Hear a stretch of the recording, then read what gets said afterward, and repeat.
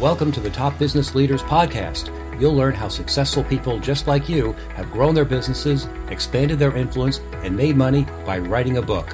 On each episode, you'll learn the inside secrets to help you create a book that can serve as a powerful marketing tool to skyrocket your business. I'm your host, Dan Janal. I help thought leaders, business executives, and entrepreneurs write their books. To find out more and to download our show notes, go to topbusinessleaders.com. Welcome, everyone. I'm delighted to welcome my good friend, Lisa Earle McLeod. How are you today, Lisa? I'm great, Dan. It's so great to be with you. Thank you. Why don't you tell people about you in just a few sentences?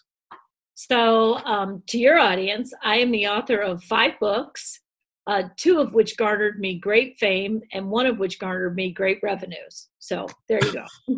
Okay, great. We want to talk about that. So tell us a little bit about the audience that you serve and why you decided to write your first book. So the audience I serve now is largely sales leaders or chief revenue officers or CEOs. And I work with mid and large companies on a concept I created called Selling with Noble Purpose. And it's about how to, a lot of people over the years have been coached, focus on the customer when you sell, focus on the customer when you sell. But as a former sales trainer, one of the things I saw is most of that coaching goes out the window when there's a deal on the table.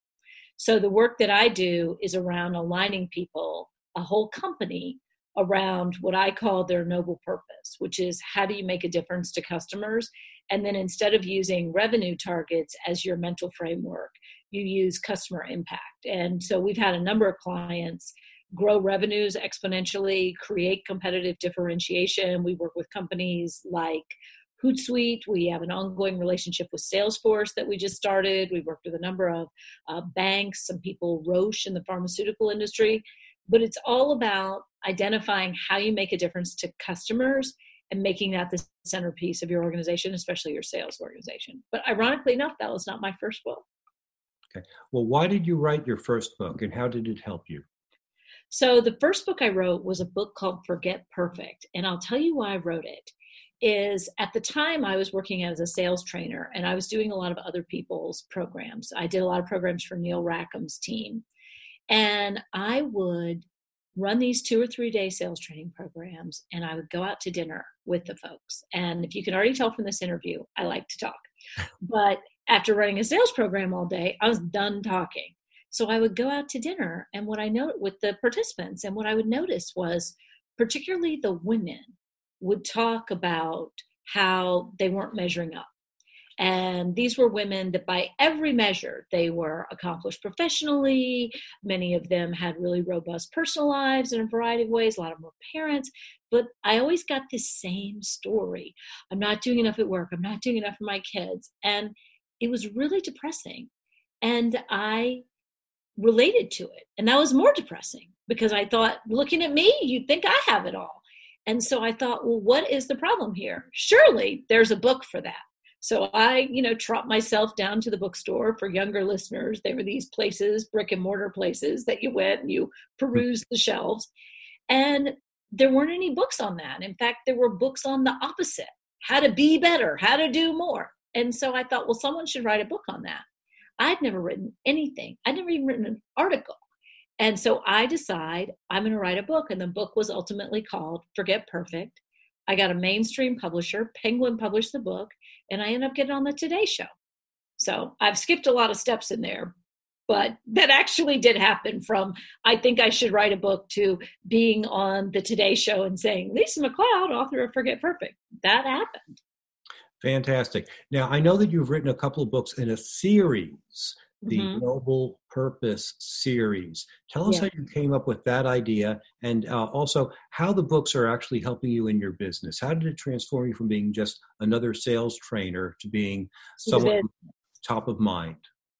Well, I think the first thing is that I would tell a listener is when I look back on that very first book that I wrote in 2001, what I realized is there was something burning in my heart. And what was burning in my heart was I don't want to be transactional about my own life. I want my own life to mean something.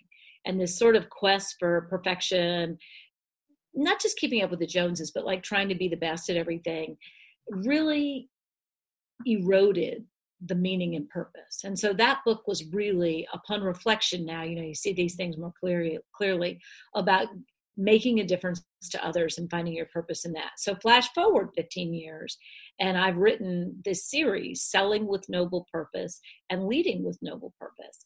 And actually, how the books ended up being titled that was due to someone that you've had on your show, which is Mark Levy, who helps people come up with their big, sexy idea. And I was working on a book on purpose in sales, because I knew that focusing on the impact you had on customers would be transformational. I knew that you'd drive more revenue, you'd close bigger deals, and you'd also experience more joy and happiness in your job. But I had this meeting one day with a potential client, and I hadn't come up with a book title yet. We were like selling with purpose, purpose-driven selling. What are we going to call it?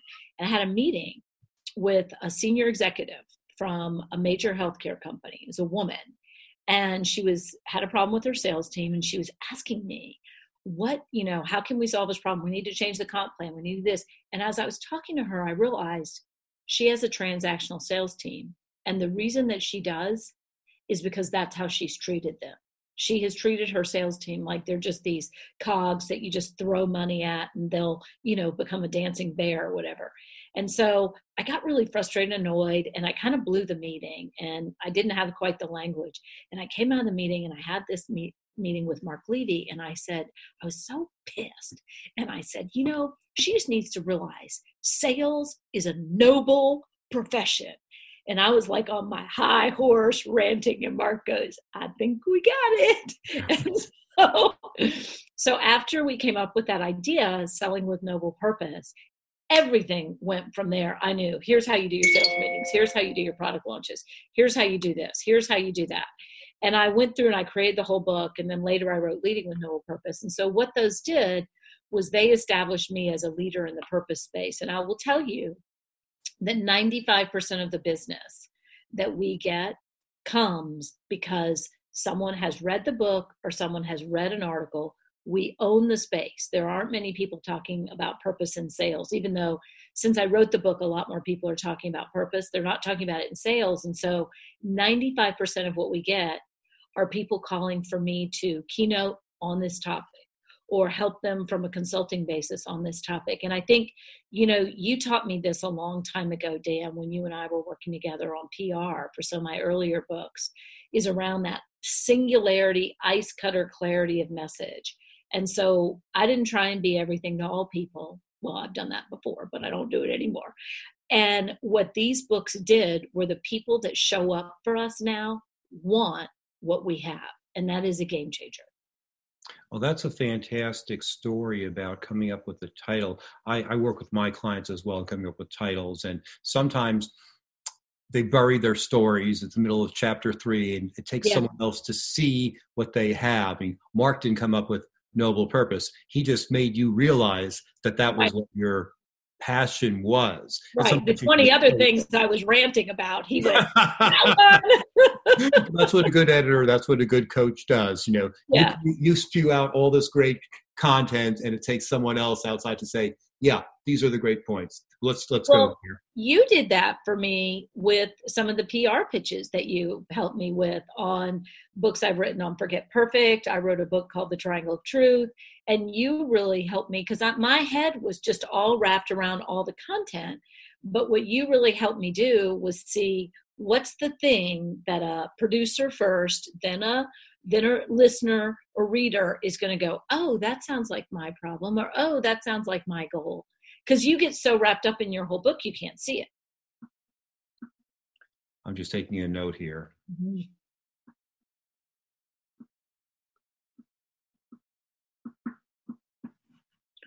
While you're noting, pause.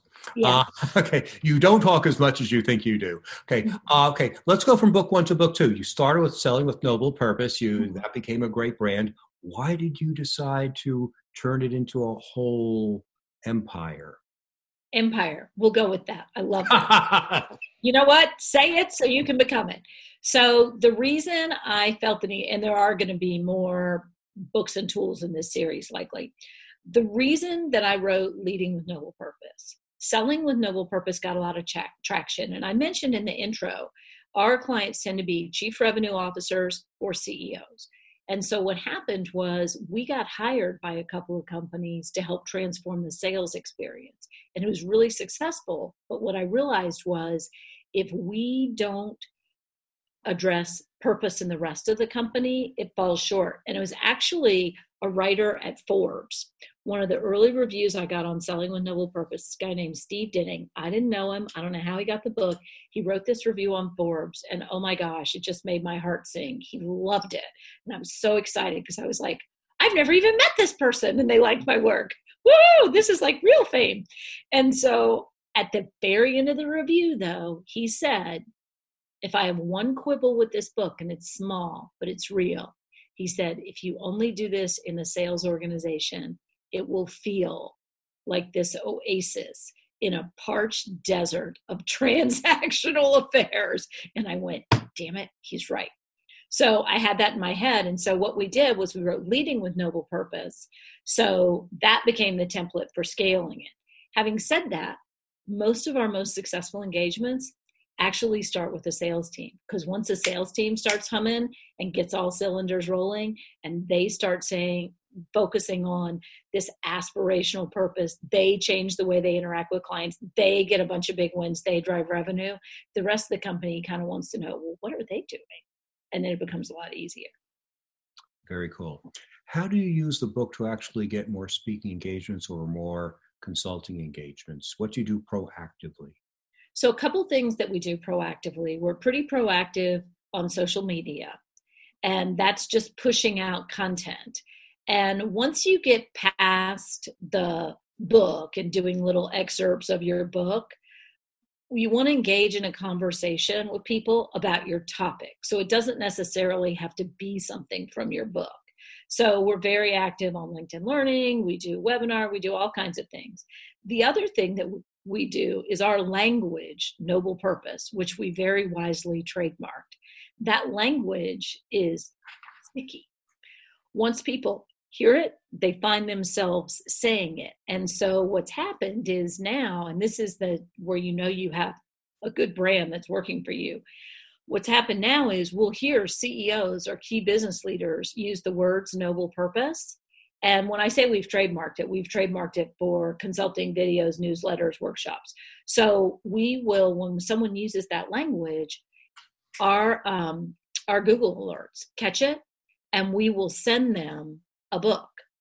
And we get a pretty good return on that, of people calling us and saying, wow, I love this book. Could you come speak at my conference? And so whoever's listening to this, you don't necessarily have to have the catchphrase. Like, don't wait for the perfect phrase. That's the other thing. The phrase didn't come till halfway through writing the book. But if you've got a subject matter that you're an expert in, use your Google alerts and send people your book when they speak about that, because those are your people. And I used to think that my book was about showing people a new way to be, and I need to convert them. Couldn't have been more wrong. My book is about taking what people already believe and showing them how to do it. So the people that think purpose is fluffy, that think this is all just some mumbo jumbo, all we're here to do is create a transaction, those aren't my people. The people who say, I wish we had a way to differentiate ourselves. I feel like there's something there and I'm not quite sure how to articulate it. Like those people, those are our people. They're already thinking this way, but we're the experts in how to do it. Very cool. So I love the way that you just say that not everyone is in your marketplace, because a lot of my clients come to me and I'll say, who is your book for? And they'll say, everyone. Biggest mistake people can make. What other mistakes did you make when you were writing your book that you wish you knew and learned from? Oh, lots. So I'll just give you a laundry list right now. So mistake on the first book was I didn't spend enough time and money on my own promoting it. Huge mistake. The other was I was too attached to the content of the book, and that prevented me from seeing creative opportunities to spin it. And that's one of the reasons why a publicist, somebody like you that coach you on PR, can really help, because you can see the different angles. It's really hard to see for yourself. Another mistake that I made was looking at people as competition. They're not. Look at the people who are really successful in your space, and those are the people who should be your peers, and you should be supporting each other, not competing with each other. Because the more elevated your space gets and the more important your space gets, the better it is for all of you. So you need to do an Oprah and Gail on this. And if somebody else is Oprah, you be Gail. Because it worked out really well for Gail. Okay. Can you give me an example of how that worked for you? Yeah, I can give you a great example. So I've always been a fan of Dan Pink's. Dan Pink's work is fabulous. And I write a newspaper column. It's now mostly run online. Back in the day, it ran like 20 papers, but most of them went out of business. So anyhow, that's a separate story. But I've always been a fan of Dan Pink's. And my first reaction when he wrote Drive and all these other things, I've covered his work. Like, we're not besties, but I've interviewed him several times and really enjoyed his work. Well, he wrote a book called To Sell is Human. And my first thought was, oh, and if Dan, if you're listening to this, now you know. My first thought was, oh, Dan Pink's, more famous than me, and now he's written this book. Oh, damn it. What am I going to do? And then I thought, no, check yourself. If Dan Pink is bringing forth with his audience the idea that selling is more human and that it can have purpose to it, that's a good thing. You need to call him, interview him, and lift up this book for everybody, because that's a good thing. And that's a reframe for me. I was already sort of thinking that, but that's an example. My first instinct is not always that way. Now I've kind of trained my brain. So that is my first instinct more often than not. But that's an example of me reaching out to him. He has a bigger brand than I do. Reaching out to him, supporting what he has, lifting it up, gets more people talking about this thing that we both care about. And I need to make sure I'm really clear. It has to be authentic. Dan wrote a great book. He is a generous spirit, and he is an excellent thought leader. So I want more people to know about his work. Did he return the favor? Did he write about you or He did. He did. Okay. He did. And it can't be a tit for tat thing. No. But exactly. Yeah, he gave me a really nice blurb for my book.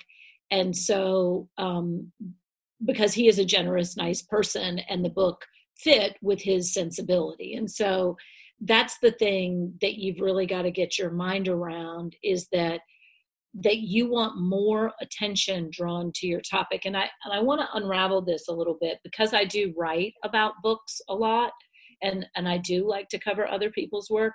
I get a lot of books coming across my desk, and ebooks and all kinds of stuff. And I can tell the difference between the ones. There's 3 categories. There's the category where someone said, I should be a thought leader, so I should write a book. And the book is basically all about me, the thought leader. It may be cloaked in client stories, but you can tell the intent was not for the reader. The second category of books is where someone had good intent for the reader, but they didn't take the time to put together a really organized book. And then the third kind of book is the kind of book where someone like a Dan or a Brene Brown or someone has good intent for the reader, and they organize a really exceptional book. And so that's the thing, is you've got to write for the reader. You have to make your book be valuable in the moment for the person who's reading it, not just this cloaked brochure. And when people call me, I can help them with this. And when people call me, I can help them with this. You need to be helping that reader. Marshall Goldsmith's book, I get huge value from. I never need to call Marshall. Having said that, a CEO of a big company calls Marshall. and so it's really important, like, am I writing this for the reader? Because you can go back afterwards and put in some plugs about how to find you and where some links are and all. But if your intent is, look at me, aren't I smart? You won't have a great book. That's great advice. I tell my clients, they come up to me and they say, well, why would people want another book on this topic? There are already so many books. And I tell them that their own spin makes it unique, Right. but even more so, people don't just buy one sales book or one diet book or one book about coaching. They buy a whole library full and learn from Right. all of us. So if they can say, what other books can you recommend? Yeah, as she points to a whole library full of books about the things. So an example that I often use for people is gratitude. So that's a practice that I'm really trying to work on. And because it is a challenging practice for most people, I am going to read a couple of books on the subject, and I'm going to listen to a couple of podcasts, and I might even go to a workshop. So, but I can tell the difference between somebody who writes a gratitude book. It says, my clients experience this, my clients experience that, versus someone that says, where are you now with gratitude? Here's some tips for you. Here's what could happen to you. And so when I feel my own heart and mind shifting, and we could take any topic, strategy, sales, publicity, when I feel myself start to change, that's when I lock into you, not when you're telling me how great you are. And that's when I start recommending your book. Can you give me an example of a time when you've read a book that suddenly something that clicked for you? Mm-hmm.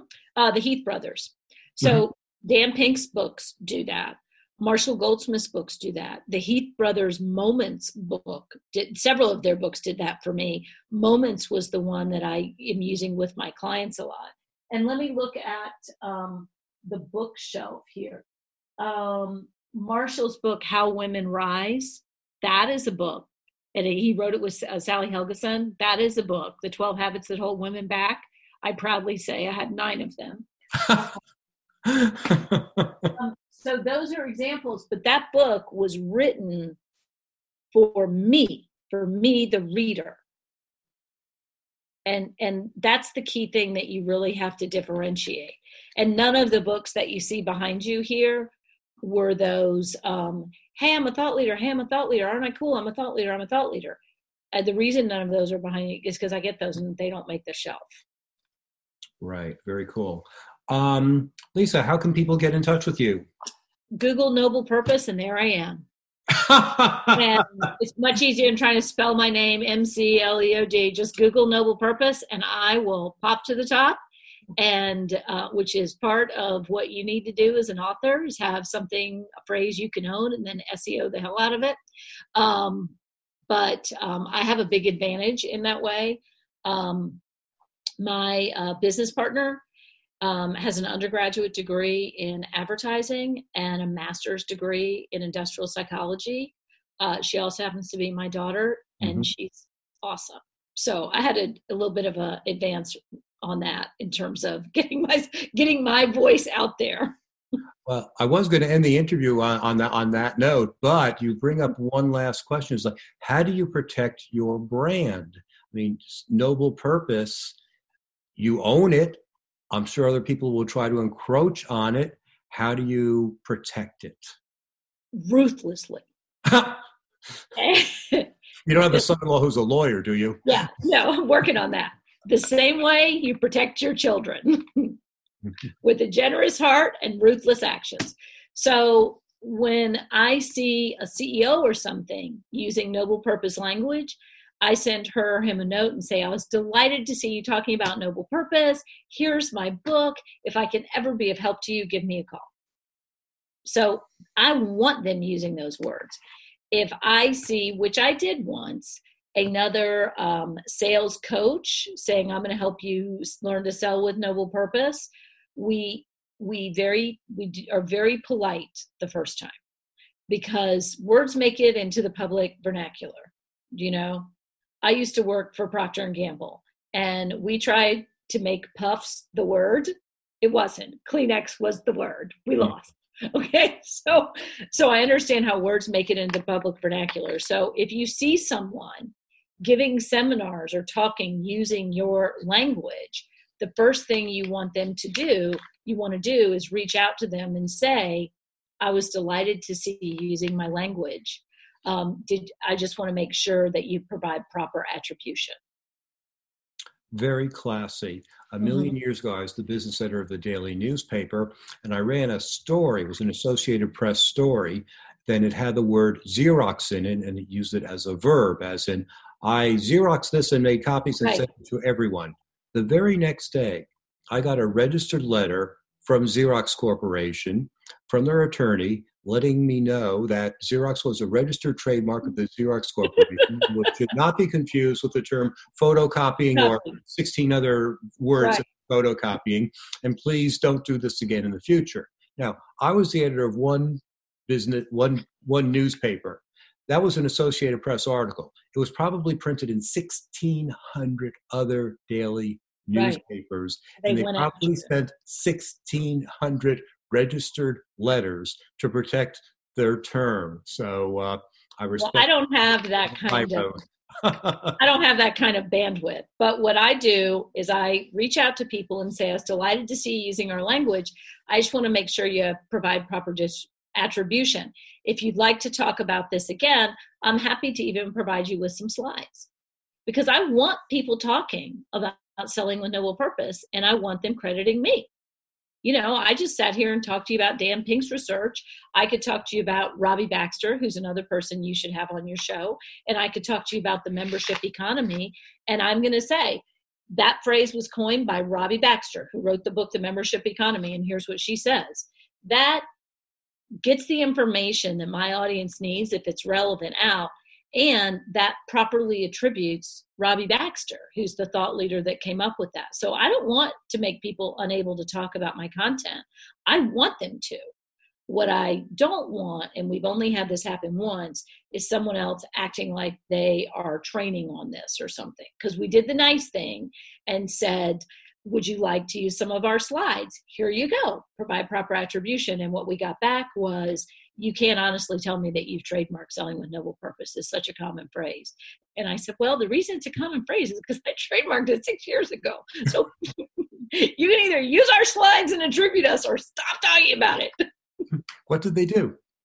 Stop talking about it. Interesting. So they didn't want to play nice and give you attribution. Ooh, bad people. You know, bad people. Everybody's different. Everybody is different. And one of the things someone said to me was, I hope I get this right, that ideas are kind of like orphans out in the wind. They don't know who their parents are. They just know they need to move forward. That's a great way to end our conversation. Thank you, Lisa Earle McLeod, for sharing such wonderful ideas with us. And thank you, everyone who is listening to this call. Thanks for listening to Top Business Leaders, the only podcast that shows you exactly how people just like you have built their businesses by writing a book.